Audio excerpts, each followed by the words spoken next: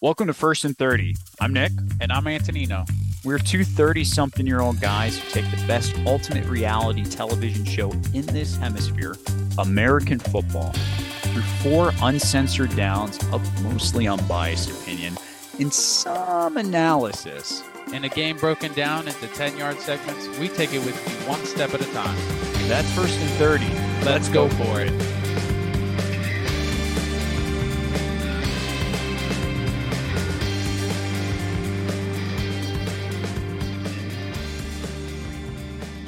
Welcome and Happy New Year. This is episode 8 of First and 30, the end of week 17 in the 2023, now 2024 NFL season.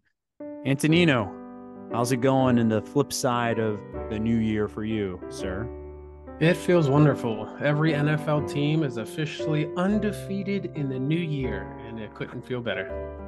Yeah, that's an interesting stat. I didn't even think of that. So it's a fresh start for some of these teams, perhaps, with the playoffs looming right around the corner.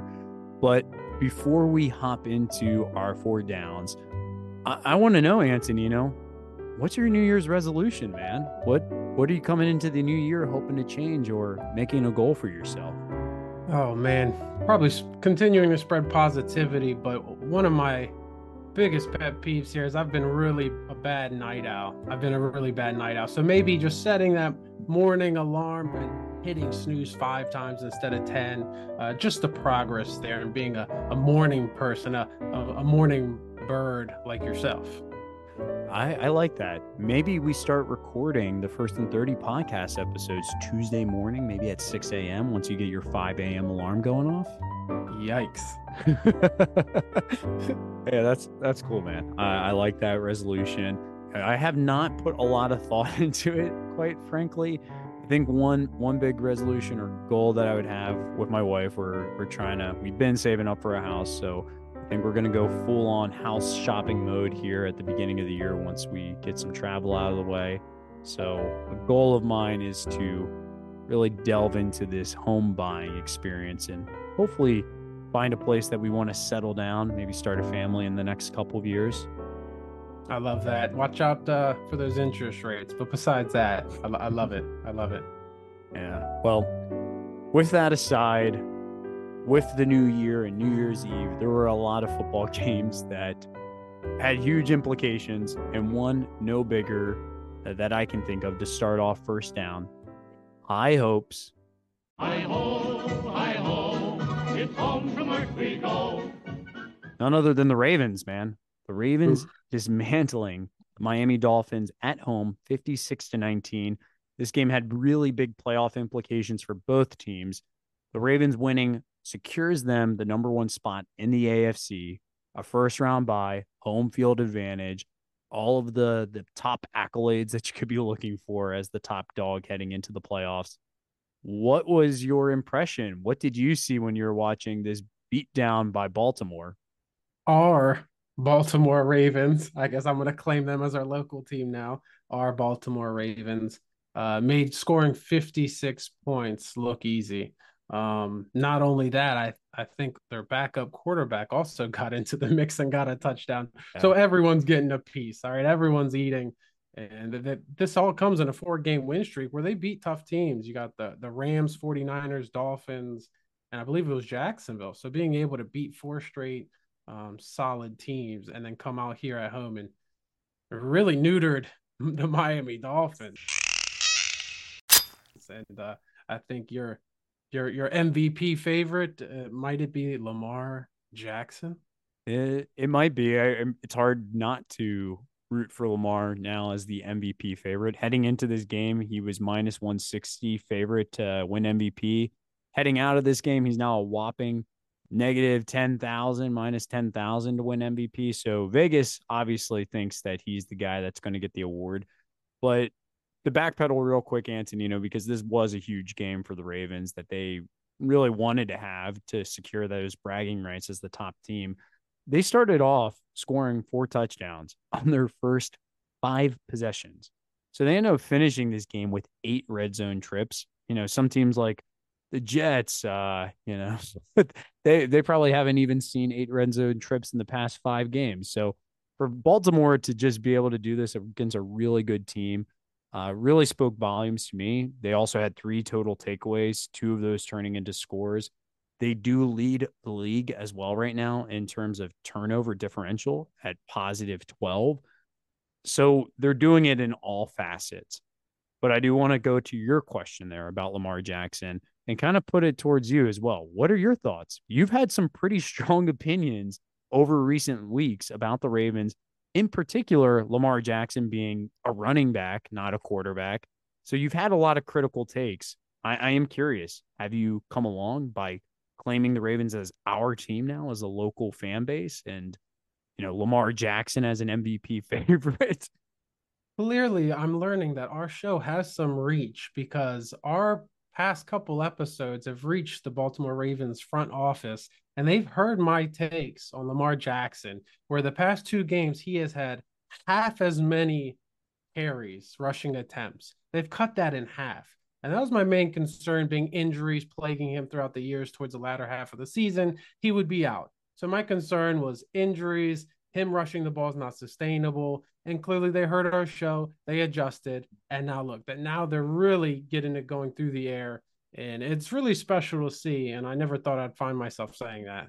So you hear it, Ravens fans. Antonino is taking some credit here for the Ravens' success, specifically with Monken's play calling and not having Lamar run it quite as much.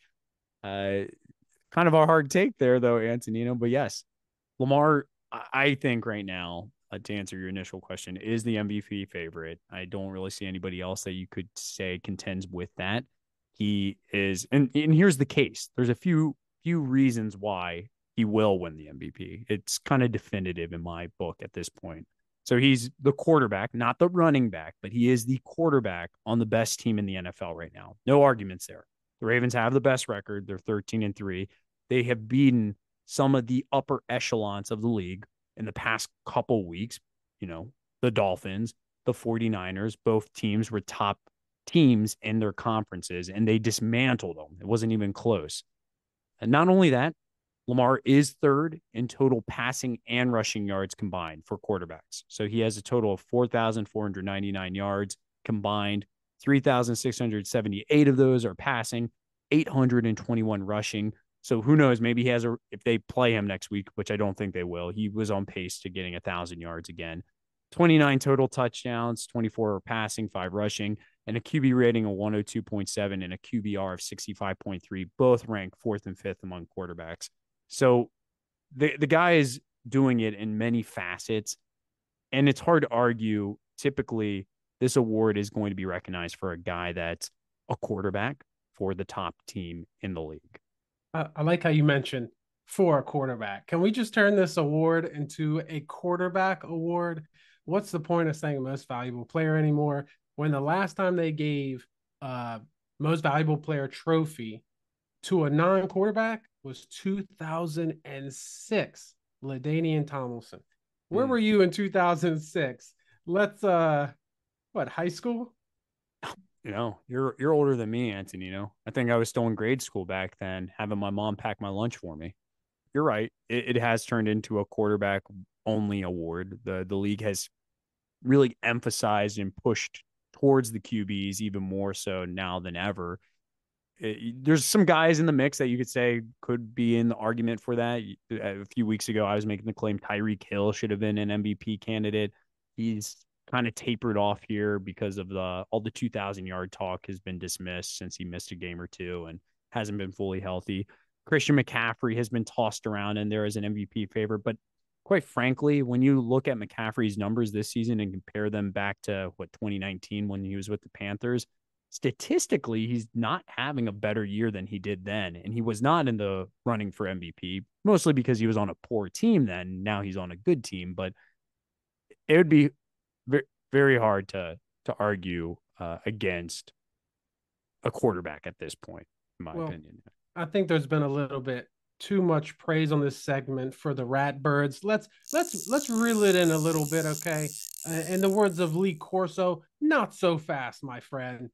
Yep. I'm a cyclical, and what history shows me is that the Baltimore Ravens have done this before, right? Don't get me wrong. They've had good finishes. Specifically 2019 season. They finished the season on a 12-game win streak. They finished the year 14-2. They had a bye week. They played at home to the Tennessee Titans. And we all know how that went. There was a high dosage of Derrick Henry, and he shoved that ball down their throat. And we can even go back a little further. 2018, they finished 10-6. They lost at home, again, at home to the Chargers. So at some point, there has to be a debate whether or not having that home field advantage and having that 1 week off and being rusty is something that they should take into account, or that M&T Bank home field advantage where you have that crowd noise. Which one's which here? Do you want to go with the home field actually being an advantage, or when you see in the past where it really didn't matter? Well, you just made a point. It's the past, and this is a different team. Although there are some eerie similarities with the records being the way they are. Baltimore was 14-2 that year that they lost in the divisional round to the Titans. They're 13-3 right now. They were the top team in the league back then. They're the top team in the league now. Lamar was an MVP candidate then. He's an MVP candidate now. So a lot of similarities, but I think the big difference is going to be the defense with this team. They are opportunistic. They're forcing turnovers. They are one of the top 2, top 3 units in the league at this moment. So when you have a good defense playing in cold conditions in Baltimore with the best running team in the league, Baltimore's built for the playoffs in January. I think they're going to go for a run here. But how about this, Antonino? We spent a lot of time talking about the Ravens this week and last week. Let's move on to second down. They are who we thought they were. But they are who we thought they were, and we let them off the hook. And in this week, I want to call out those Philadelphia Eagles, giving up 35 points to a 3-win Cardinals team, losing this game, thus jeopardizing their chances at winning back-to-back NFC East title games. My take here is the Eagles defense is who we thought they were, a bad pass defense unit. What are your thoughts there, Antonino? Clearly this weekend in Philadelphia, there was no fly Eagles fly. It was all cry Eagles cry.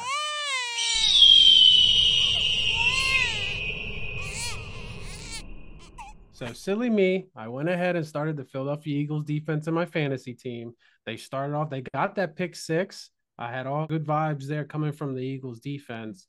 And then they proceeded to let me down. That defense, the secondary specifically, has used 8 defensive backs aged 24 or younger this year. That's the 3rd most in franchise history, 2nd most in the NFL this year, only to the Bears. So Jeez. That secondary is very ripe, you should say, very young. 6 of those young defensive backs are undrafted. Undrafted. So with James Bradbury underperforming, Terrell Edmonds got traded.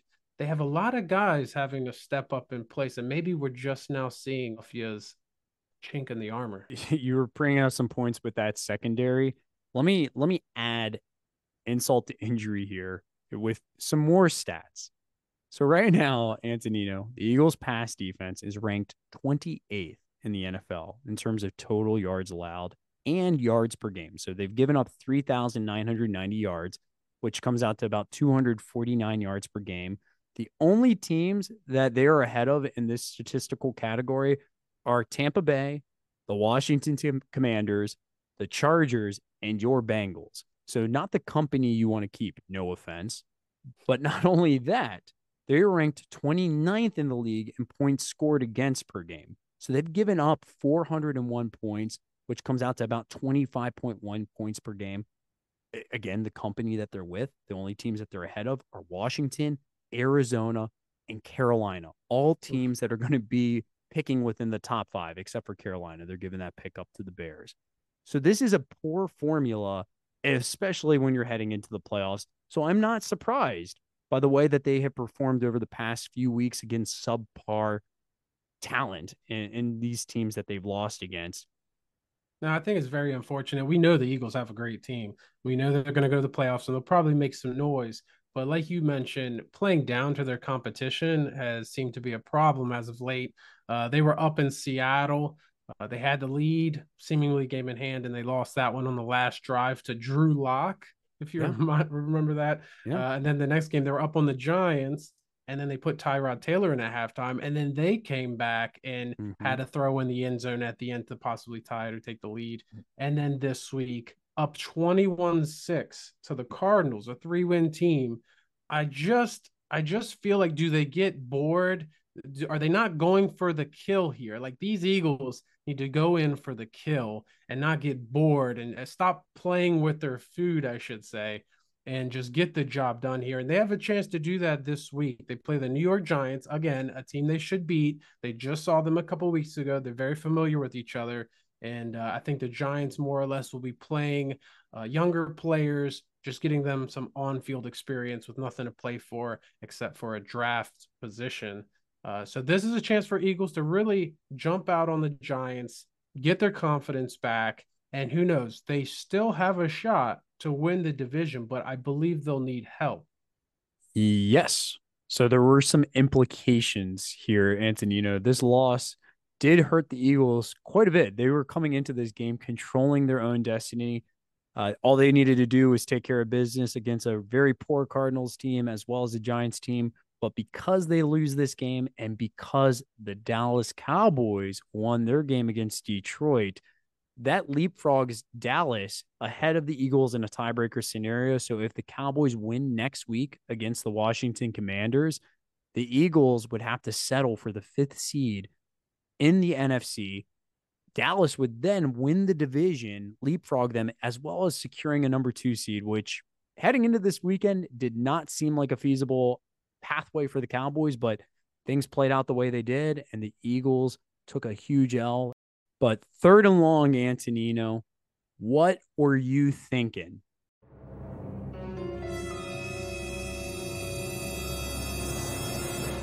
In light of that Cowboy game, there was a lot of controversy there near the end. So I want to call out Dan Campbell. What were you thinking? Going for a 2-point conversion there to win the game, not once, not twice, but 3 times after penalties. You would have thought that after the first failed conversion attempt with a penalty called, backing you up, you would have probably pumped the brakes and gone for the tie, but no. Dan Campbell remained uber aggressive, decided to go for it. What is your take, Antonino? Are you in agreement? Like, what's Dan Campbell thinking here? Dan Campbell, he likes to stroke his ego, and that ego is one of which, we're Detroit, we're tough as nails, we're going to run it down your throat, and we're not going to let anything stop us. And, live by the sword, die by the sword. And I think that's what we saw happen. Although I'd like to take a moment, and I believe we should sound the alarms, because the Detroit Lions were robbed on national television. Whatever could you be alluding to? There was a situation with some very large men. We're talking 350-pound men, 3 of them. They go up to the ref to check in for one of Dan Campbell's special trick plays. And then from there, the ref, very confused fellow, doesn't have the correct lineman check in before the play, and they wipe off the entire winning play. The NFL referees at it again.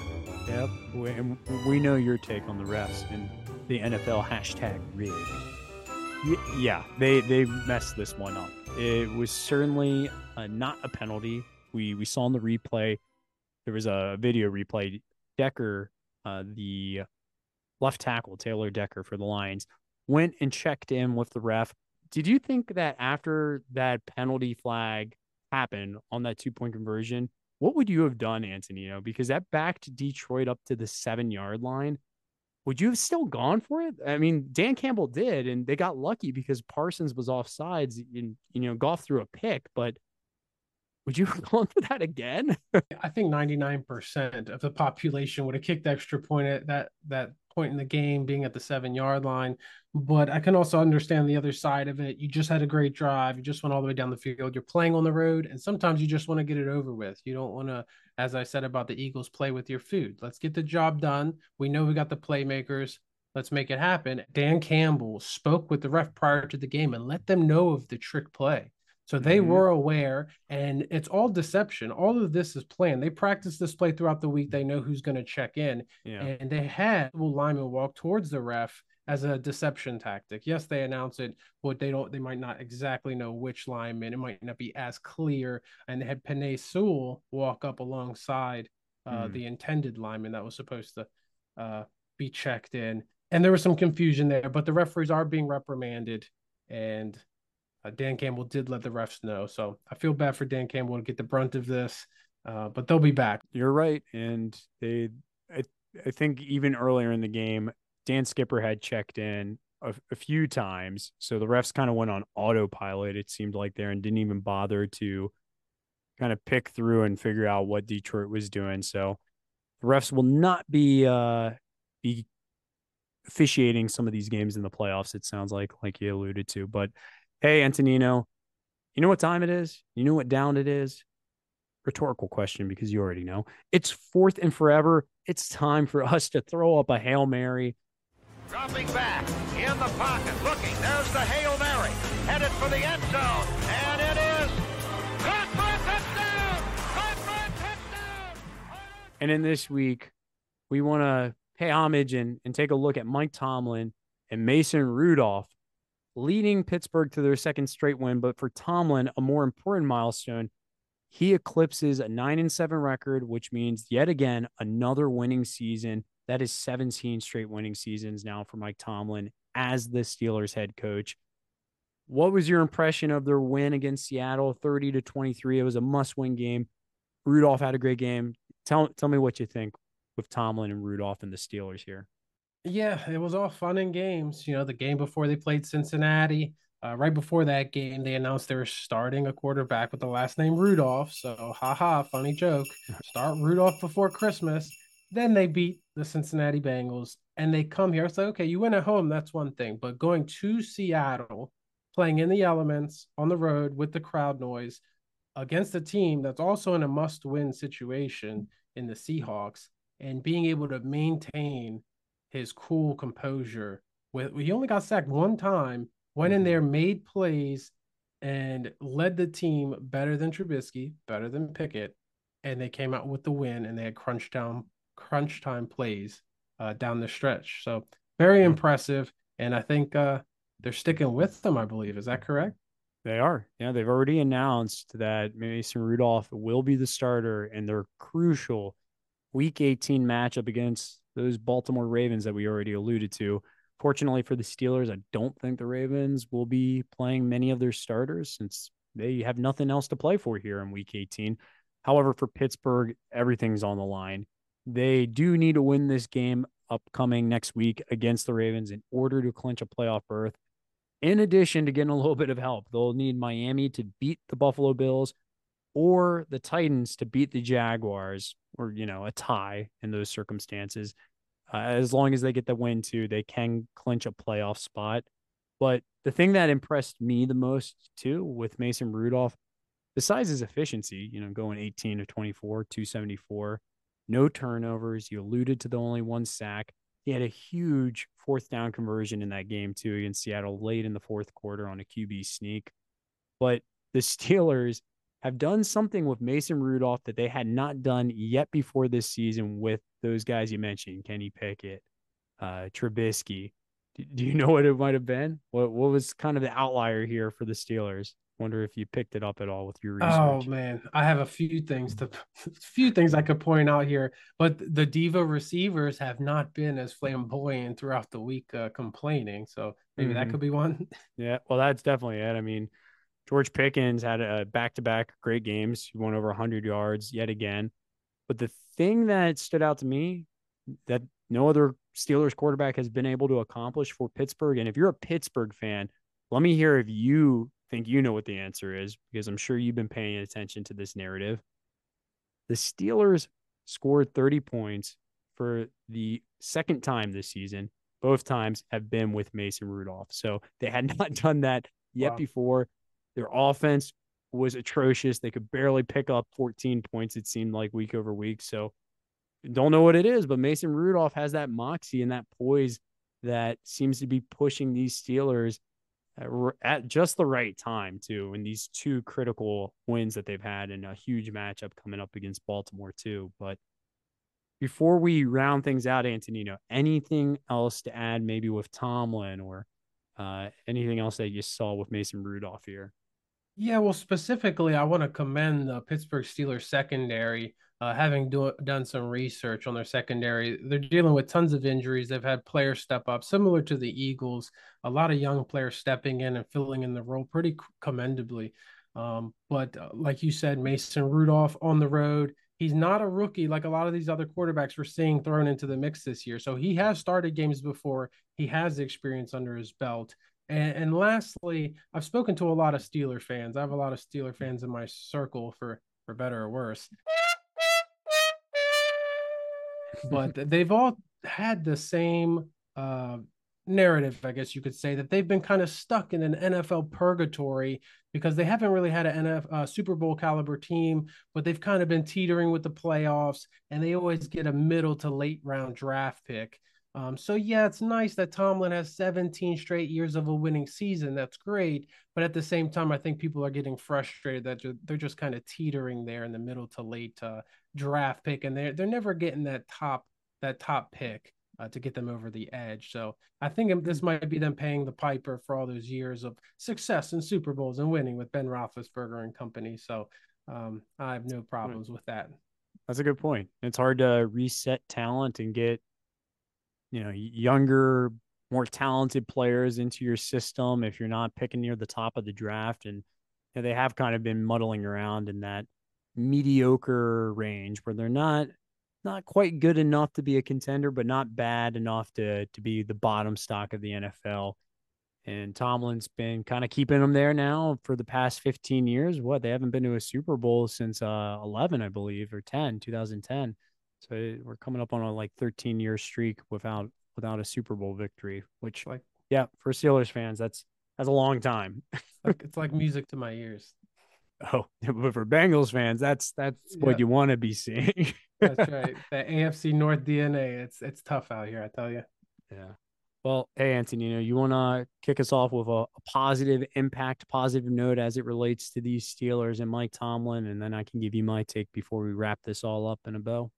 Absolutely. So like we said with the Pittsburgh Steelers and specifically Mike Tomlin, even Coach Cowher, they've spent the last 17, 20, 25 years building that culture in Pittsburgh. And when I say culture, I mean they have their eyes on the prize. They never get down throughout the roller coaster of an NFL season. Yeah, they had their ebbs and flows. They start fast. They dealt with turmoil, but they always remain focused on their vision, and now they're playing for a playoff spot. So just like us in this new year, it's important to know that things aren't always going to be great. There's going to be some turmoil and downfalls, but if you maintain that winning culture, your morals and good habits, just keep the positivity and know that the storm will end and better times will soon come if you don't waver. Yeah, love it. And I think for me, kind of going along those lines, Mike Tomlin, 17 seasons with the Steelers, he's exhibited this level of consistency and discipline only few have accomplished in any field and been able to withstood the test of time. So I'm kind of reminded about how challenging it really is to build something sustainable and successful for a long period, because there's always going to be the storms that you have to weather, whether that be in this circumstance, the media or fan scrutiny. It can kind of extend outside of that too. So there's a lot of sacrifice that does go into achieving that level of consistency and stability. And we overlook it sometimes, and we start to establish these expectations. So I'm just impressed by that mindset, that mantra, and hopefully we can instill that into our resolutions here this year as we start to kind of build up whatever it is that we're trying to build for ourselves. Habits, projects, creative pathways, you name it, businesses. It's just going to take brick by brick, basically, those small little steps in order to build that sustainable house that you're trying to build. But I think that does it, man. So thank you for joining us for another episode of First and 30. Until next week, remember, when your number is called, no matter the odds, just go for it.